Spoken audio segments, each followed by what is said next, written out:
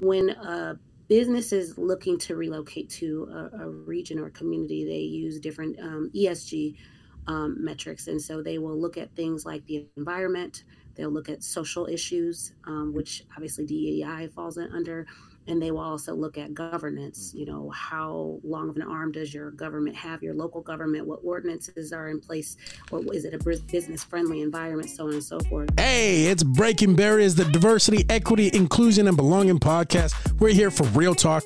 We're not afraid to go there, and we want you to come away emboldened and energized to take action and make change. We believe our diversity, our differences, when joined together by a common set of ideals, makes us stronger. When I set out to help someone, it is my intention to do just that. I'm not trying to do anything other than meet somebody at their humanity. What's happening, world? We're back for another episode of Breaking Barriers, the DEIMB podcast, brought to you by our silver sponsor, Rise to Greatness. We are thankful for your support.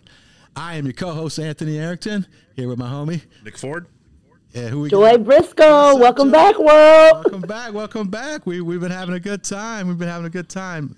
Listen, folks. Listen, today, how many black women do you know in this country that hold key roles in economic development and chamber organizations in the United States? A lot. Let's narrow it further. How many black women do you know that hold these roles in Iowa? Whoa, let's go further. Wait a minute. Let's narrow the funnel further. How many black women do you know who actually hold a position of CEO or director in these roles? I bet y'all can't name a lot, but we got two of them today. Yes, we do. We got two of them today. We are fortunate enough I'm willing to bet most of them look like me. I bet you're right. I'm willing to bet most of them are here. You're right. Yeah, I know what you're talking about. That's what we got. We got two powerful women in this space on our show today, and one of them being the only black CEO in the state of Iowa to ever hold the position of CEO in a chamber, and we have another director, and so we are excited. We wanted to read your bio, but we just want to hear from y'all. So we've got Ladrina Wilson, who's the CEO. Well, she has Iman Consulting, her own consulting firm, but she's also the CEO of the Quad Cities Iowa Hispanic Chamber.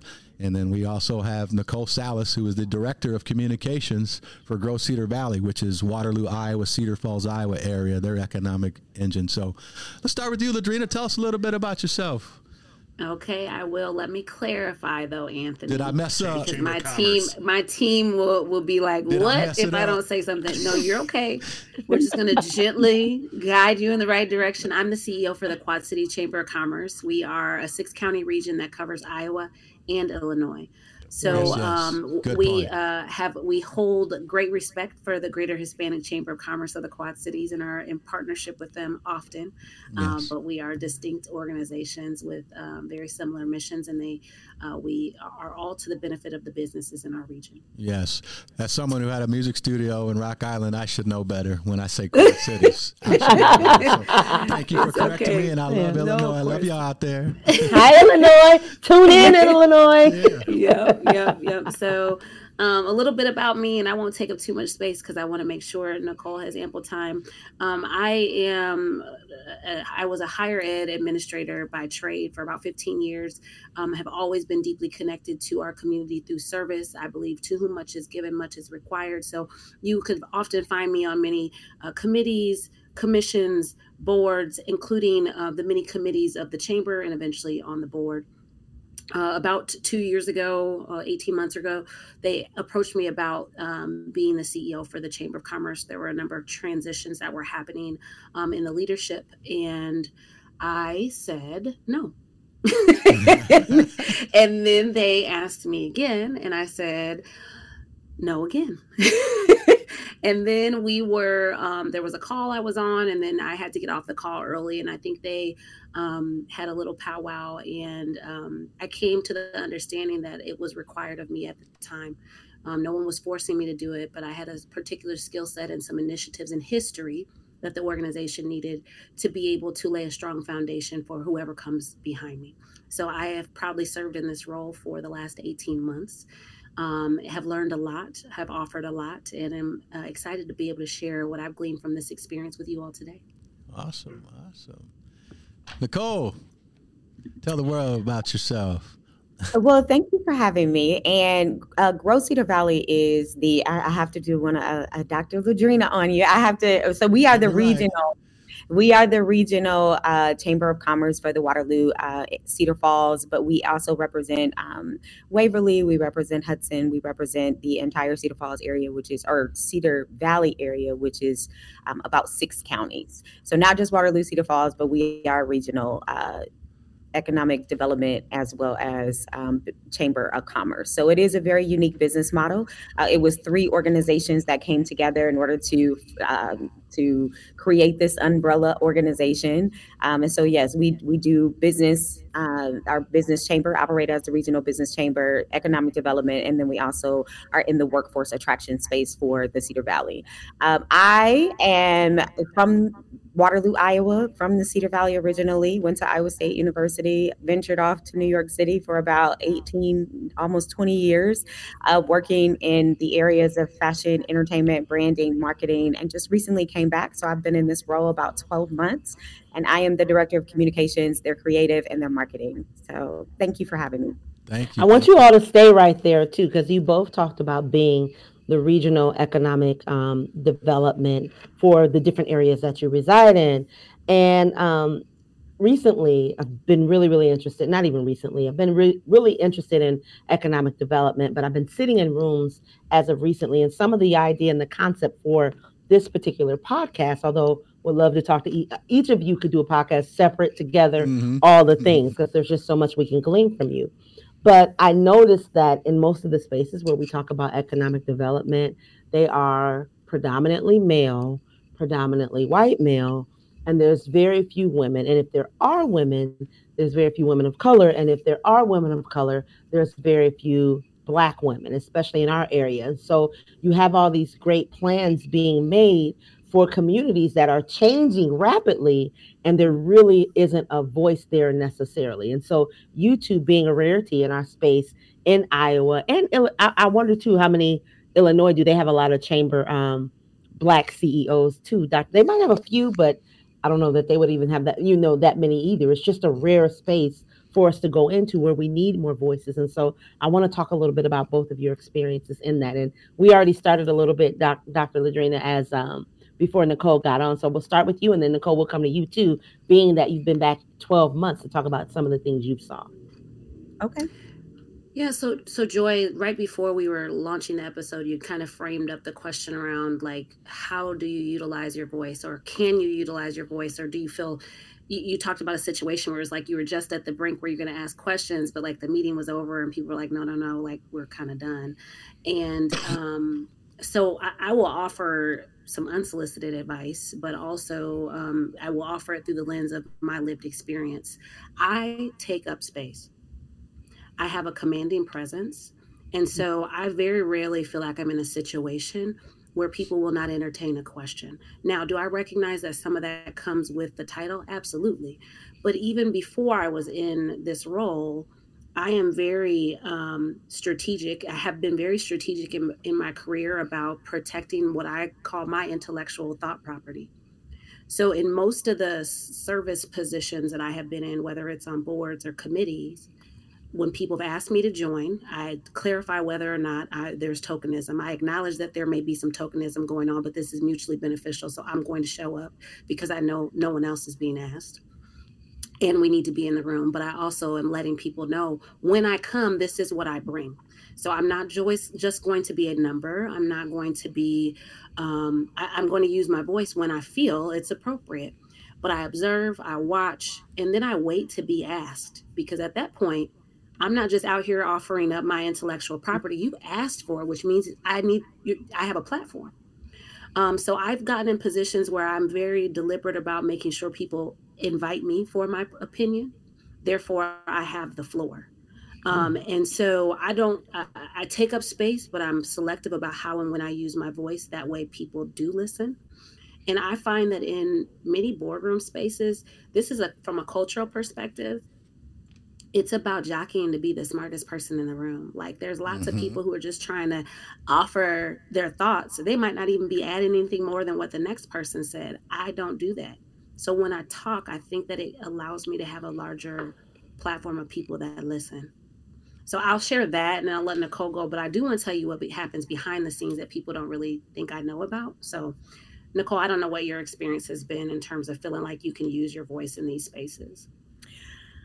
I think that was fantastic advice. I think that I am also a person that takes up space. I am a person that I think that I could describe myself as being a bit polarizing, right? So some people are like, whoa. And then some people are like, oh, it's light, kind of thing. So I kind of get mixed responses when I'm in these spaces. But like you, I think that it's very clear coming in to the spaces and to the boards and to the committees that I'm coming with a voice. So I think that preferencing the conversation gives me a better context to have a diverse opinion, because oftentimes I do, because it's not always, like you said, I didn't realize, especially coming from private sector, that that is so scarce when it comes to Black women and just having a Black presence in some of these spaces where, like Joy said, the decisions are being made, where changes are happening very quickly when it comes to our economic development of our communities, and we're not at the table. So it has been something that I've been feeling around.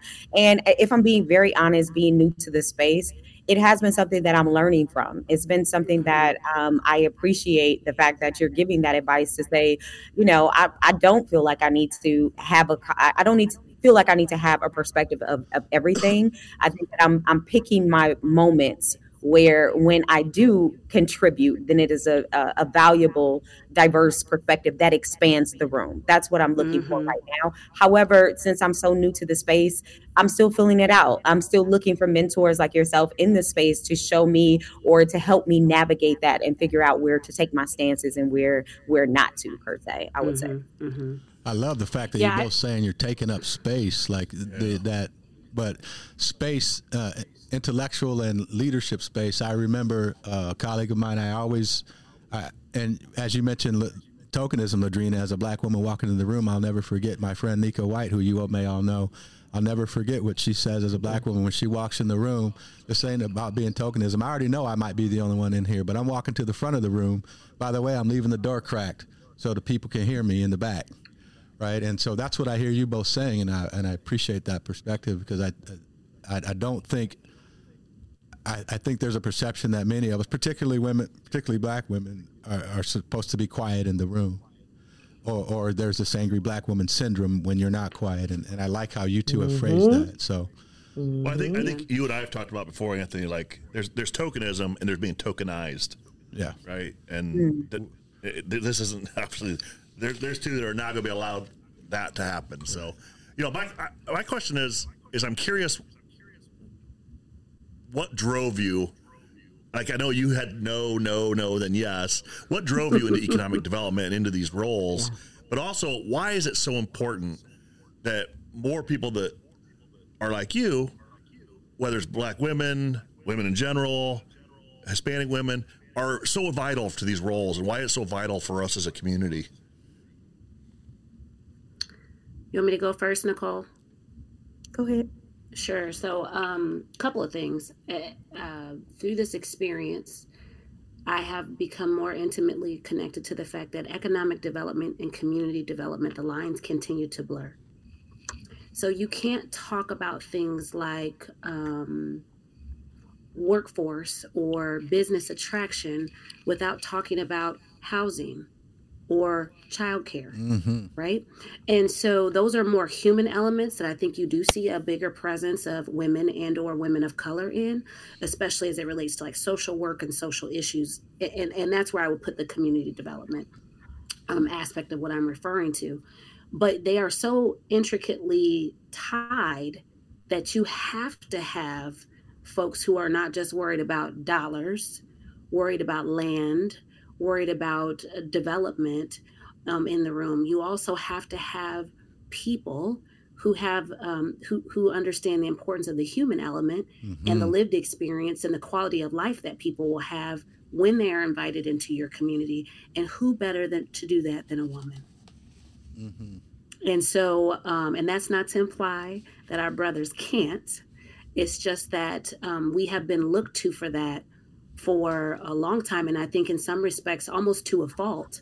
But it is important that we have a balanced representation of not just the numbers, you know, and the development and the financial impact, but also the people experience. And so I think that's why I decided to show up and continue to show up in this work.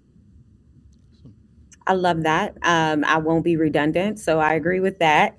And what I will also add is from a workforce perspective, right? So where we are right now, we are in, especially in the state of Iowa and specifically in the Cedar Valley, we have a workforce crisis, right? So we are looking to attract more people. And I think, and Joy does a really great job of explaining why this is, diversity is really not a, it's not a plus or just a extra. This is a necessity when it comes to filling our workforce gaps. We cannot speak to a diverse demographic to invite them or to bring more diverse organizations or companies to our community unless we are, like Ladrina talked about, have those lived experiences and have that representation there. That really speaks to their population, the people that they're serving, and when they come to our community that they want to actually stay here and the retention piece is addressed. Absolutely. So we can't really be effective with our workforce attraction, with our business attraction, with bringing different entities into the community that speaks to diversity without having diverse voices at the table. I mean, that's just bottom line, right? And at the place that we are right now, we need those diverse voices. So we have to make sure that they're represented.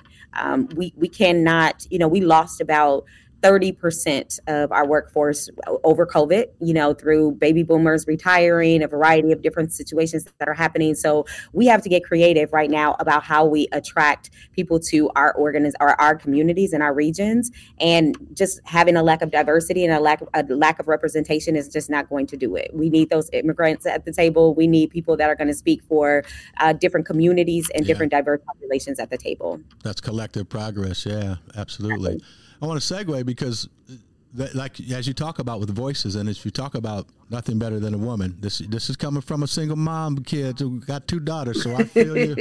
And most of the mentors in my life have been women, so I feel you. But we talked a little bit offline about those pitfalls, Ladrina, of how you and Nicole and folks and Black women have gotten to these types of positions. So I want to learn. I want to hear about some of those. Can you talk about some of those challenges, either of you, that you have had? Real talk about some of those challenges you've had to get to where you are and how you dealt with those. How are you dealing with those? You can start, Ladrina. I know we were talking offline a little bit. Yeah. So, you know, one of the things I shared with the group a few weeks back, it shouldn't have surprised me, but it did. I had a community member, an influential community member, approach me. There was a particular issue that I'm navigating with different stakeholders, and there was one particular person who was pretty worked up about this particular issue, and the community member called me and kind of was having a sidebar conversation with me, reassuring me that the idea and concept was the right direction to go, but just wanted me to remember, well, you may not recognize this, but you know, this particular community member, he has a hard time working with women leaders. Mm-hmm. And when it happened, it put me on my heels because I'm like, this is 2023. There are going to be more female leaders. And the other piece that I think stood out to me was I am no more female than I am Black. And that same person would never have come to me and said, you know, he really doesn't like working with Blacks. Like, it's just unacceptable. Even if that was the truth, they would never say it because it's unacceptable, right? But I also think it's equally unacceptable to say to a woman, this person fundamentally does not like working with women Absolutely. Leaders. That's the conversation that you shouldn't be having that conversation with me. You should be saying to that male leader, hey, we've identified that you have a problem working with female leaders and you got to do this work to figure it out. Because at the end of the day, I am flexible. I will look at my thought process. I want to work toward alignment. I realize that consensus doesn't mean that everybody agrees, but that we are agreeing to align for the greater good. I will do all of those things, but I can't change being a woman. Now that person can change their attitude, and they're in a very prestigious position. And if that's understood in a community in 2023, the conversation shouldn't be had with people like me. We need to be correcting that behavior of those people that are challenged by working with identities that are different than what they're used to or the majority, because our communities are changing. Yeah. There will be more Black and brown people in leadership. There will be more women in leadership.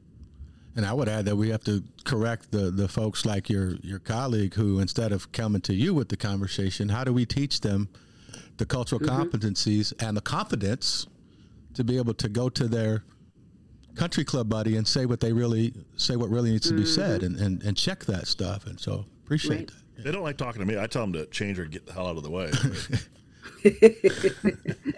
Well, keep using that position to be able to do that, because it's one thing to do your work. And Nicole, you can attest to this. Just the labor of doing your work and doing it well is challenging when you haven't had mentors that look like you, when you haven't had the blueprint because your dad or your mom didn't have a similar job before.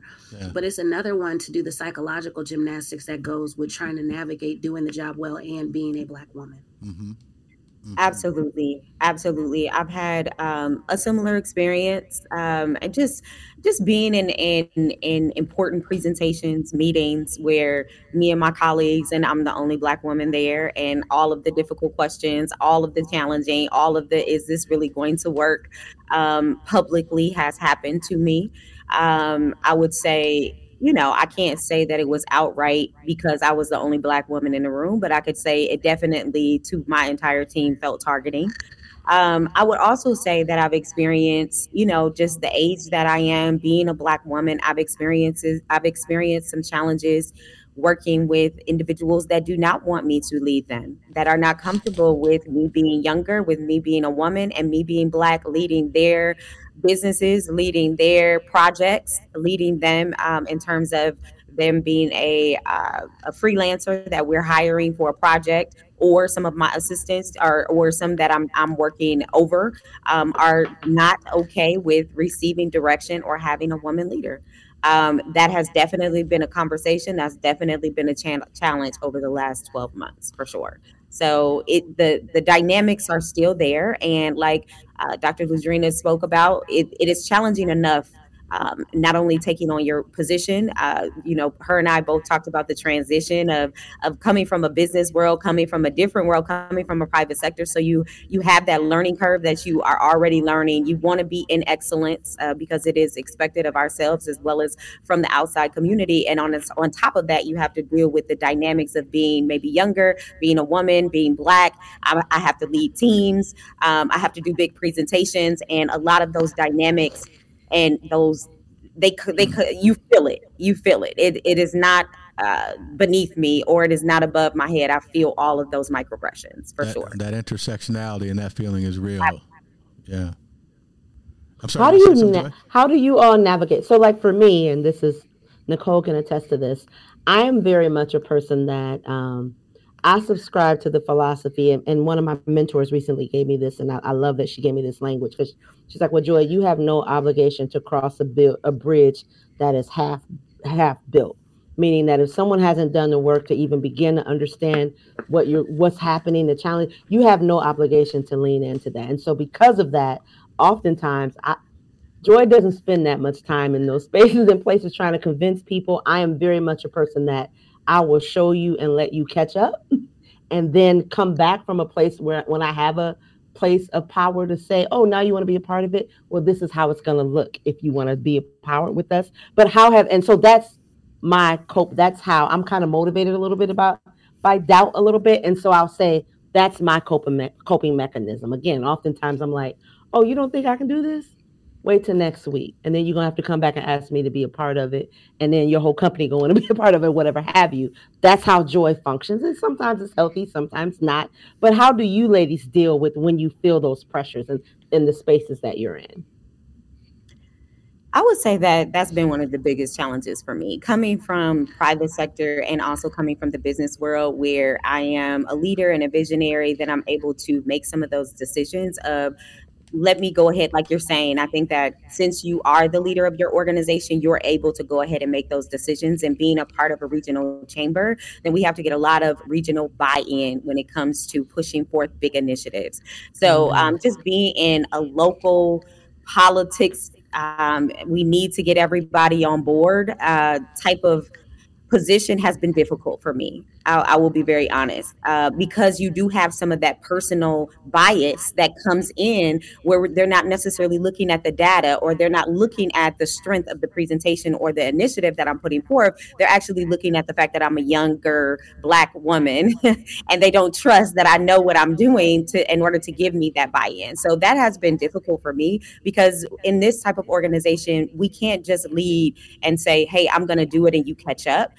We just don't have that dynamic or that benefit. I think it's been very challenging to go ahead and get that buy-in, especially in an organization that is probably about 2% in terms of diversity, 2 to 3%, less than 5% for sure when it comes to diverse voices at the table, specifically Black women. We don't have very, very, very few. So it's been difficult for me. So many questions running in my head.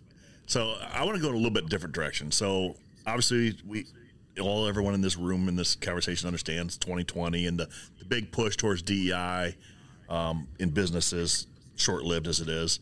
But now we're seeing the opposite, right? Mm-hmm. How, as in the chambers, are you dealing with that? I mean, especially as Black women, how are you dealing with that pushback now that we're seeing this reverse wave, or whatever you want to call it? It's maddening for all of us, but how are you dealing with that on a day-to-day basis? It's a good question, because you all touch the business community deeply. Business and government. Yeah, so there's a couple of different things that I've brought into our conversations when I work with our stakeholders, whether it's our membership and them giving me feedback around whether or not they think we should be in the lane of DE&I, or if it's too politicized, so on and so forth, or if it's not a business imperative. There's two approaches that I use. One, from the economic development side, when a business is looking to relocate to a region or community, they use different ESG metrics. And so they will look at things like the environment, they'll look at social issues, which obviously DEI falls under, and they will also look at governance. How long of an arm does your government have, your local government, what ordinances are in place, or is it a business friendly environment, so on and so forth. And so I rely on that to say, hey, when a site selector is trying to choose between us and 5 other communities, they are going to look at factors related to the environment as it relates to, not just the geography of where we are, but like literally, is it going to be, Nicole, help me out here, because sustainable energy. That type of thing. Yeah. They're also going to look at social issues, including what does your labor shed look like? Are there gaps in the workforce? Are there certain gaps in livable wages by certain populations? Like all of these things. Is there a skilled workforce that's available? Is that workforce diverse and dynamic? They're looking at this when they're choosing a community. So do we want to be a community of choice? And if so, then we need to have skin in the game. And it's better to be proactive than it is to be reactive. Okay. And I think a lot of people learned that post George Floyd, the people that went out and made these racial equity statements and didn't have proof points to go with them, right? And the backlash they received from that. The other side of it is you may not see it as a business imperative for your specific business or your business practice, but I represent a membership. I represent a dynamic group of stakeholders, and there is a mixed opinions about whether or not we should be in this space. But when I do the numbers and I look at the trends as it relates to our census tracts and who's in our communities are becoming more dynamic. They are becoming more diverse. So do we want to have a skilled workforce? Do we want to be prepared to meet the needs of a changing community? Or do we just want to wait and see? You wouldn't do that as a business practice. You would be proactive, not reactive. And so that's kind of the logic that I've used. I appreciate the feedback that people share. I acknowledge that maybe we don't see it the same way, but here is my methodology. And fortunately for me, being in the CEO role, I've had a very supportive board. I don't have to ask permission for these things. They understand it. My board is in alignment. And even the members who do feel strongly about it, they take up a lot of space as well. And so it's been nice to have that level of support. Yep. Awesome. Nicole? I would say that I'm definitely seeing it in terms of in our business community.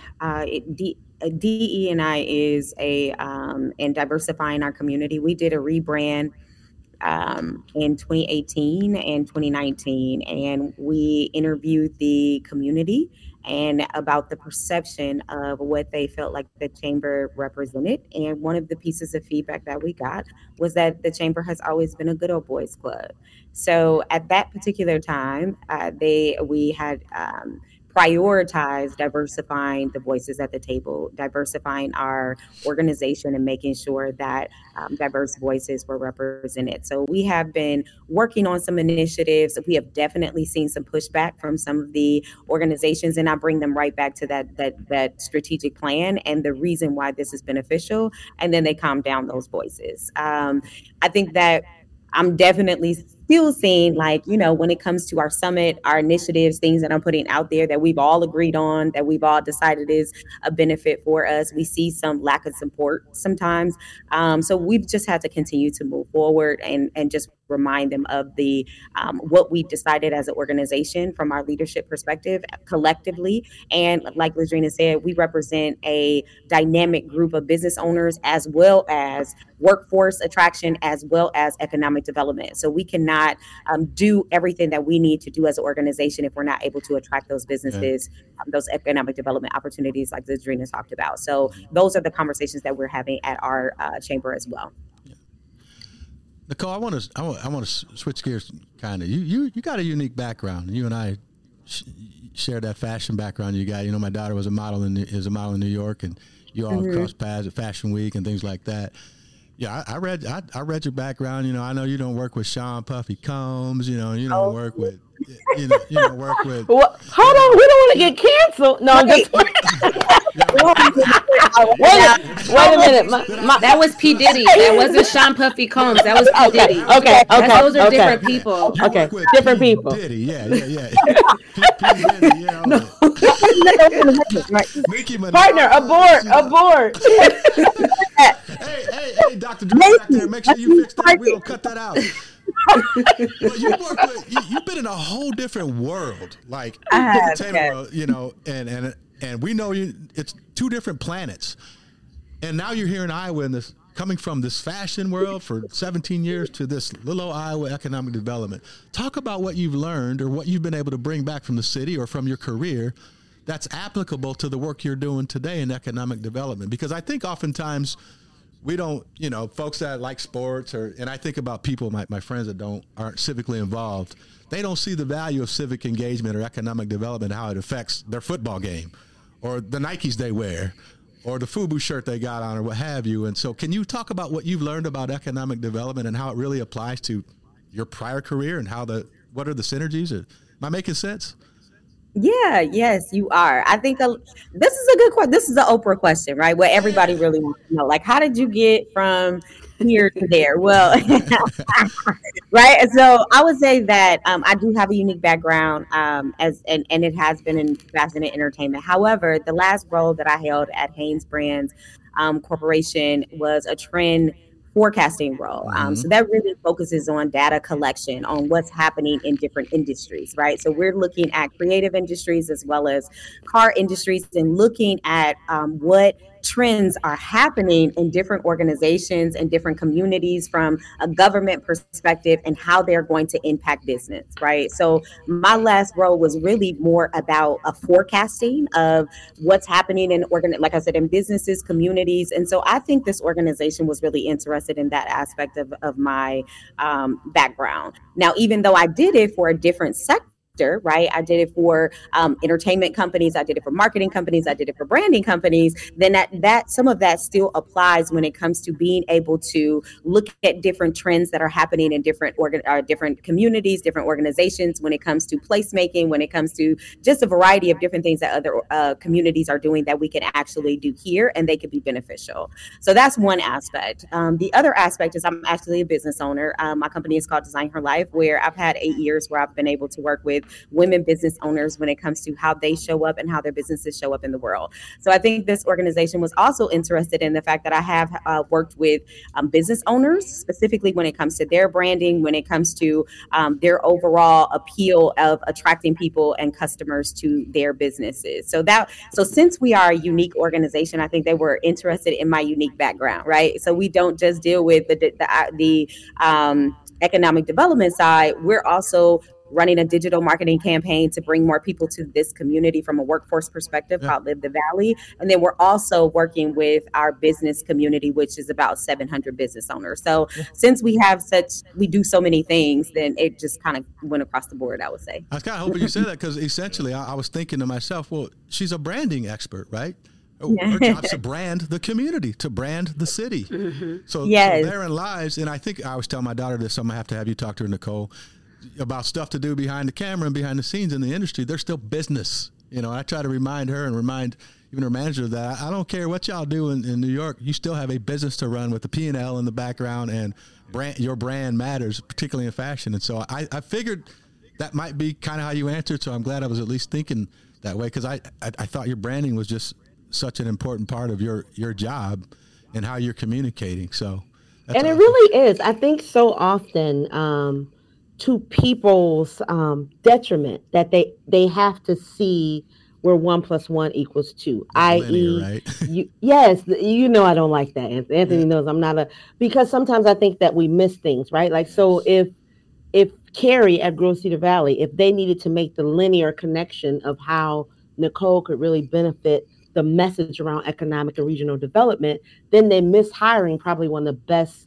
communications directors that they've had to date. Right. And so I always want to push people about thinking outside. And I know we hear that all the time, think outside the box, but you really do have to. Like when I think about Dr. Wilson, your background is in education, right?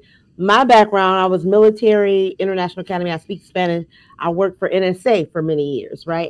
And just happened to look up on, not even a mentor was like, I think you should look at going into cultural analysis and doing cultural event programming, and then came back and all the other things, right? But if we, and I think sometimes the people that are making the decisions, some of the growth that could happen doesn't happen because the people that have the ability to make decisions don't have that lens to think outside the box. I'm actually in a very heated debate with somebody around right now, and I love, Dr. Wilson, that you said that oftentimes community development, economic development overlap. Yeah. And I'm actually having a conversation with somebody right now, telling them why I'm going to always move as a community-based organization, because a lot of the benefits that you saw with recruiting individuals, because I serve them in the way that we serve them, not in the way that your traditional doctrine says, right? If we did it that way, you would not have these individuals. I'm getting ready to really get into somebody in a little bit here, because that's as we grow up, as you get older and more mature in your journey, you have the ability to do that. Like you said, you have the ability to take up space and say, like, hey, let me tell you something. You don't have a program if it wasn't for the way my community-based organization moved. And I'm comfortable in saying that. And I know that all the way around. And so I'm actually getting ready to really enlighten somebody in about 12 hours. But so I just wanted to, and I'm comfortable again. And I haven't always been in this space, but I thank God that I'm in this space now. And so I do want to caution that too, because I just think about how awesome it is that Nicole did have.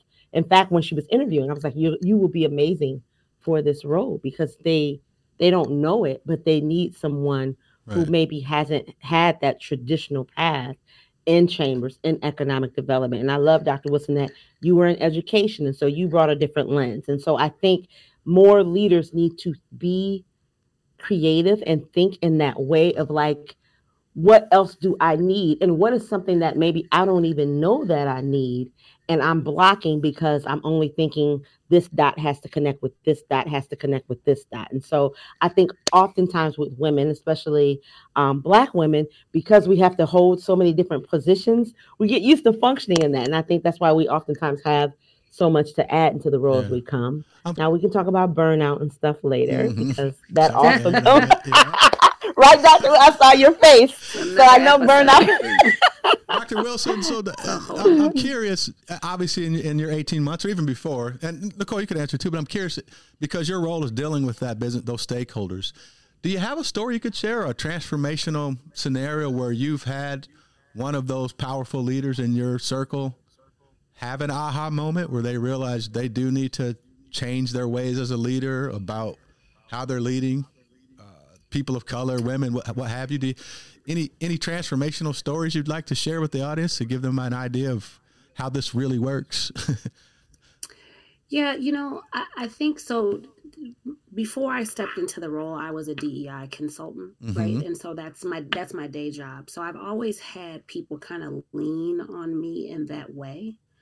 I think, I don't know that I can tell you a particular story off the top of my head, but what I can tell you is what this position has allowed me to do at scale is to be able to frame conversations and offer another perspective and say, I'm not saying that what you're saying is wrong or how you are seeing it is wrong. I just want to give you another lens by which you can digest this information, because we don't have the same vantage point. We don't have the same lived experience. Or I can say things, Joy, you said I'm about to lay into somebody. Well, when you are the CEO of the chamber, there is a certain persona that goes with that, right? So there's times when I wanted to lay into people, but the conversation looked more like this. There's something I need to share with you to be helpful, not hurtful, because I think this conversation may be a little uncomfortable, but I think it's going to move our region forward. Or I think it's going to make our working relationship better. And if our working relationship is better, then I think our region wins. And so there used to be a point in my life where I think I would approach challenging conversations from that perspective to kind of hedge off the angry Black woman thing. The language hasn't changed, but the spirit behind which I say it has changed. I'm not doing the work that I do to help people shift their ways of thinking and be more inclusive in their thought process for the purpose of, I have to be the person that represents this interest in the room. I do it from the place of, I know what I know. I do it from a place of confidence. I do it from a place from, you guys asked me to do this work. This is not a position where I was beaten down the door. You guys asked for my perspective. And so I'm going to own this experience and be unapologetic about why I'm doing it the way that I am. And so for me, it's been very freeing to be in a position where years ago, I felt like I maybe had to second guess myself or frame things from a different thought process. And now I lead with a sense of confidence, not that comes with the title, but that comes with the command that I've decided to embrace, that it was always there. But I have come alongside people to better understand myself, and hopefully they've become better for it as a result. But if I have, then that's a great takeaway, right? So I don't know that I have a particular transformational story as much as it is I have a platform that's much larger now, and wherever I have an open ear and where it's appropriate. Now, there's folks that, quite honestly, Anthony, there's folks I won't waste the energy on because I know they're not ready for my intellectual property. You kind of went there. I was going to ask you at some point, because that emotional labor, well, like Joy says, you're not going to keep asking me stuff for free. First of all, that's one thing. And you, no obligation to cross the bridge that's half built. Like if it's going to be too taxing on me, I'm not doing it. I think the other way, if I were to paraphrase it in another way, what Ladrina said is, don't ask me if you don't want to hear the answer. If you don't want to know the real deal, you probably shouldn't put me at the table, because this is going to be a perspective that may not be comfortable for you, but you asked me to bring my emotional labor to this table. And I think that is so important, because it's something I know I've learned for myself. I was just having this conversation on another podcast I was a guest on this morning about having to learn to be comfortable with myself. There was a time in my career where I didn't want to talk about hip hop. I might come to work, I might have to cover my tattoo up, or if we talked about social things outside of the office, I wasn't confident enough to talk about my life, and so I had to learn that. And it sounds like over the last year or so, you've decided that your insight has changed, how you approach it, but you have really internalized what matters to Dr. Wilson. And that is amazing. And I hope folks are listening to that, because that's a hard thing to do. And I think I've built relationships with people now in a way that allows me to hopefully empower them to step in and behave differently. As I think through your question again, I can remember a particular event we were at where I was being introduced among different leaders in the room. And when they said, "Yo, Dr. Wilson with the Quad City Chamber of Commerce," somebody said, as I was, and I'm like, did they just like cat call me, like whistle at me? Like they listed off all these other names that were men in the room. And then when they said my name, it was the whole, and I was like, wow. Did that just happen? So the person I thought that did it, I went up to them afterwards and I was like, did you whistle like cat call whistle when they called my name? And he said, no, that was not me. I think that was such and such. And I said, well, I think you're going to need to have a conversation with him. Because that can't happen again. Yeah. And so I think that people know that when I'm doing the work, I'm doing it not just from a place of that personally offends me or that's not appropriate. It's like, no, I am requiring us to do better. Yeah. And be better. And hopefully it has staying power beyond the time that I have with our chamber. Yeah. That's just amazing to me because, I mean, the answer should have been, it was him and I already talked to them. Right? I mean. But Nick, from the work that we do, that oftentimes we do. It's easy to say like what I would do, right? But in that moment, oftentimes a lot of people are going to just go with the flow. Like they might feel that it's inappropriate and they might not agree with what people do. But oftentimes, we've got clients that are like, well, what should I have done? Or what would you recommend right now? Like that happens. And oftentimes, and in that moment, I mean, again, we're in a nation where, somebody that led us actually said it was okay to grab women by certain parts of their body. Right. And so that dominant culture norm sometimes can be hard for people. You should go against it. Let me clarify that. I'm never saying that you should go with that dominant culture norm, but a lot of people in that moment, a lot of people don't. And I've been the first. I've made that mistake myself. I can remember. I think I might have been talking to you about a podcast I did a few years ago with an executive in this community, and in the middle of that podcast, we were having conversations about his experience with people of color. This was a white executive, and he said he was just conversating, and he said, you know what, and I know they're colored, the colored people, and that rolled off his tongue like yesterday, like no big deal, right? Yeah. Mm-hmm. Immediately I was triggered, but in the moment, the conversation kept going, and I kicked myself for not, like, should I have corrected him? Should I have did something about that? And in the moment, why didn't I do something? And I've continued to kick myself. I actually have a moment like you, Joy, in about 48 hours to have breakfast with that person. And I've already made a decision that I got to rectify that inside, because it's never felt good to me that I allowed that to happen without doing something about it. But it was in that moment, I should have been better. And I know that I can be better. And I could be the Ladrina and say, you know what, somebody better talk to him. Yeah. And it's constantly a delicate balance of calling people out versus calling people in. Yes. Right? And so I think what I have found, with a position or a title, you can do a lot. Yeah. And you can do it for good, or you can do it you can hold grudges, because people do things all the time that I don't necessarily agree with. Mm-hmm. But I have decided that because I know any Black person, particularly any Black woman that comes after me, what I do is going to leave a stain in people's minds and hopefully a positive, indelible mark. But if I do something that's out of order, that's going to trickle over to the next person who comes behind me. So I'm trying to move. We don't hear this often in the workplace, but when I am correcting people, or when I am sharing stories of like, hey, this happened and this is the impact it had on me, I'm doing it from a place of love and letting my community know I just want us to be better. And I think that goes a lot farther than just, calling people out. Yeah. Mm-hmm. Yeah.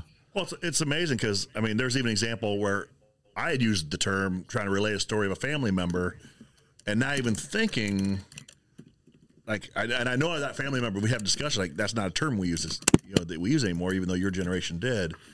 And when you do that, it's like, and some of us, please call me out.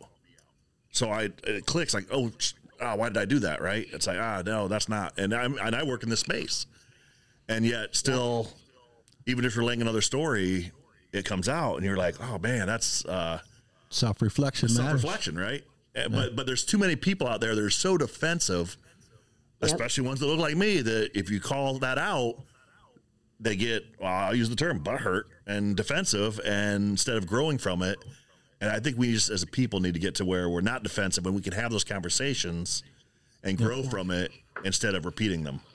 And that's why I love what you and Nicole do, because you're in that space where you're going to see those people, especially in Iowa. We're going to see the generation, like my father's generation and our father's generations, where they don't know because no one's told them. Yeah. And they're just almost like walking on eggshells. And let's get away from the eggshells. Let's have those conversations. So I really appreciate that and what you all do. So, and I'm really looking forward to where you both go growing forward. I know Exactly. You'll still be involved, and you do some of the similar stuff we do out there. Yeah. When you talk, let's talk about for a second, real quickly. So you do similar to us. You consult and work in the DEI space. One of our tenets that we're really trying to focus on, and it's again a balance with us, with our personal feelings, is there's so much of a fight against the diversity word, right? So in our minds, there's so much focus on that and less on just belonging, right? But yet not losing our vision of why we're doing what we're doing.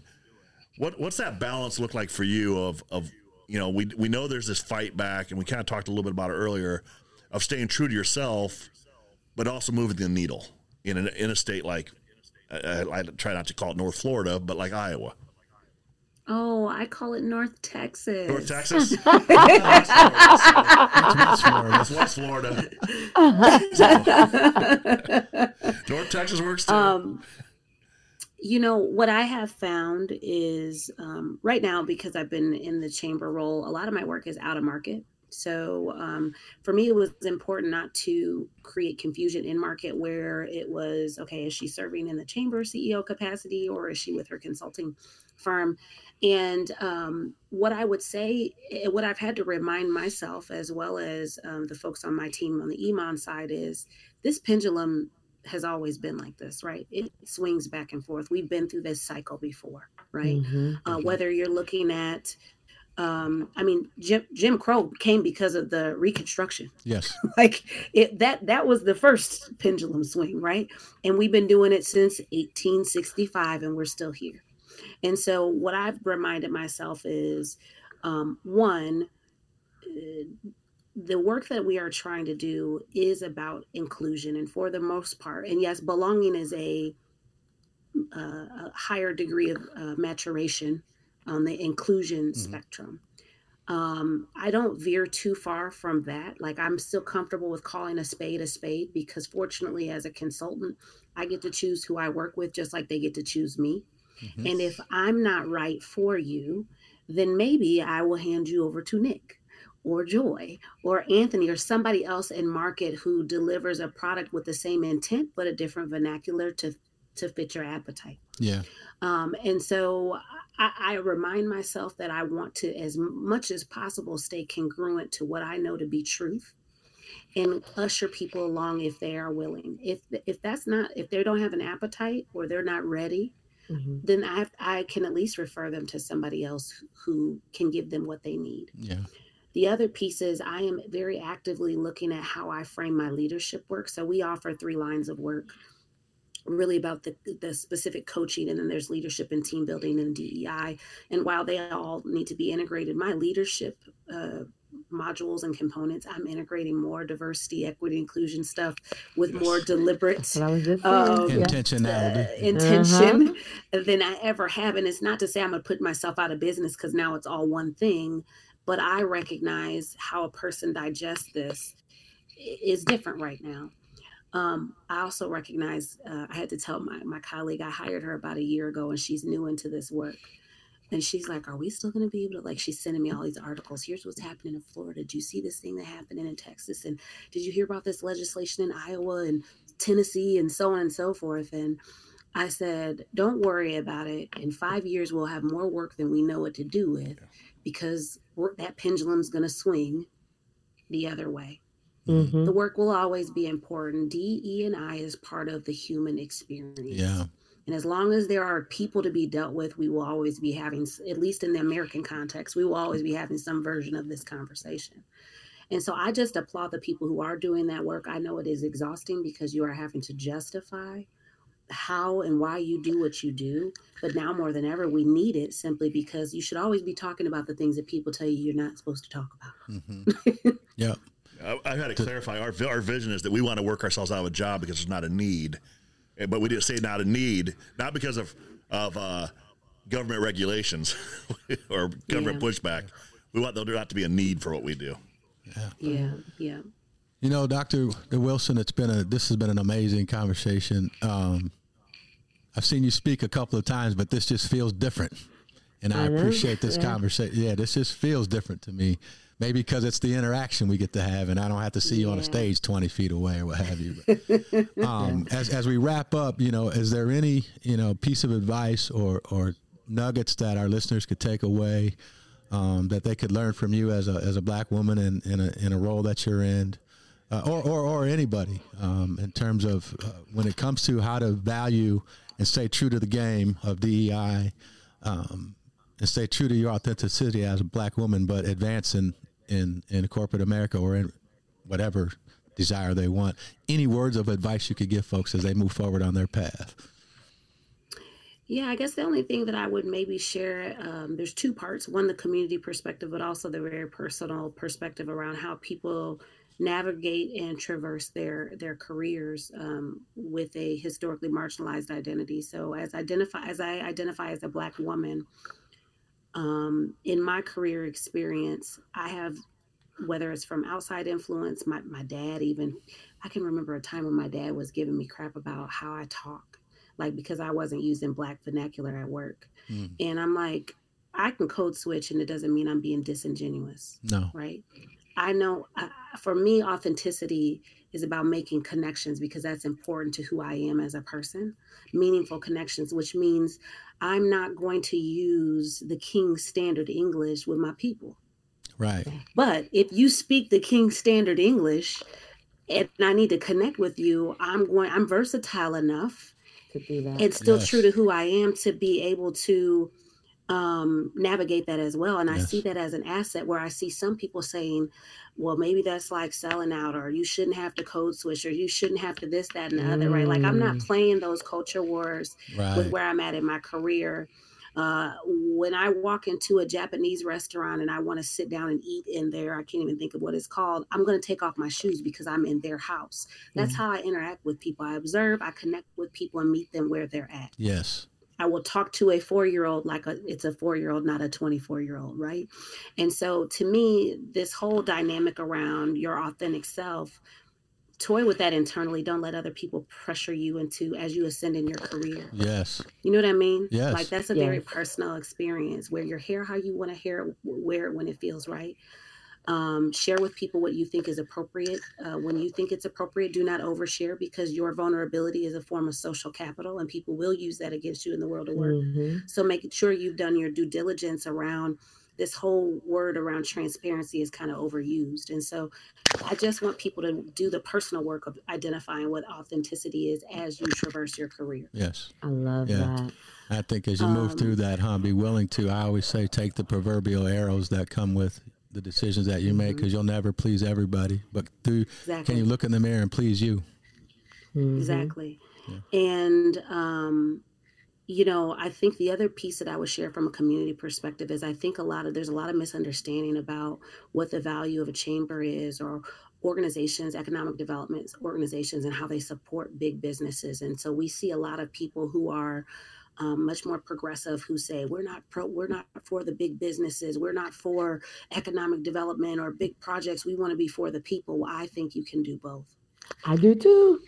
I always say we get so caught up in we need the and. I think so often that stops growth for us, because if it looks like the NAACP and Urban League, but we want it to look like Black Lives Matter, well, then we can't, you know what I mean? And we need that. We need the marchers. We need the strategists. We need the people in the boardroom. We need the people running for office. So I didn't mean to cut you off, but I so agree. No, you're right. No. We need all those, and we need the Nicks in the world who can. You said it earlier, Dr. Ladrina, that can walk into the room if I can't. Exactly. How are we going to get the job done? How are we going to move the needle together? So. I need to Practicing people allyship. like me need to bring you all with, though, not just walk in the room with Yes, you. absolutely. Open that door and leave it open. Yes, absolutely. Yeah. Absolutely. Well, thank you I so just much. I want to see our communities have a not an either or mentality, but a both and. Yes. So Yes. I appreciate the invitation to come Yeah. and spend time with you. I'm sorry I couldn't get in my car and drive up there, but if you invite me back, I will prioritize trying to be there with you. We'll be back. We'll have you again for sure. Or we'll come down there. We'll come there. But it's been an Hey, you're enlightening welcome. conversation. Yeah. Thank you so much. Yeah, again, Thanks, thank you very Nick. much. Thanks, Anthony. Yeah, thanks much for both of our guests today. It looks like we have some technical difficulty with the call, but we'll catch up another time as well. And wish you both the best going forward. And whatever we can do to support, we're here. We like to a big shout out to our Silver Diversity sponsor, Rise to Greatness. And then also our friends at Breaking Barriers Community Savings Bank, Tyler Lincoln Barnes DDS, and Imon Communications. We'd love to hear from you. Hit us up. Send your questions, comments, suggestions to info@toprankculture.com. And over to you, Joy. Have a good, Dr. Ladrina, again, thank you so much. Thank you, Joy. Yes, we'll let you know as soon as this comes out. For our listeners, we drop 2 episodes a month, and we appreciate you all continuing to break barriers with us. Have a wonderful, wonderful day. Thank you. Take care, everybody. Advancing equity is not a one-year project. It's a generational commitment. There are too few people in the world willing to be the domino, too few people willing to take that fall.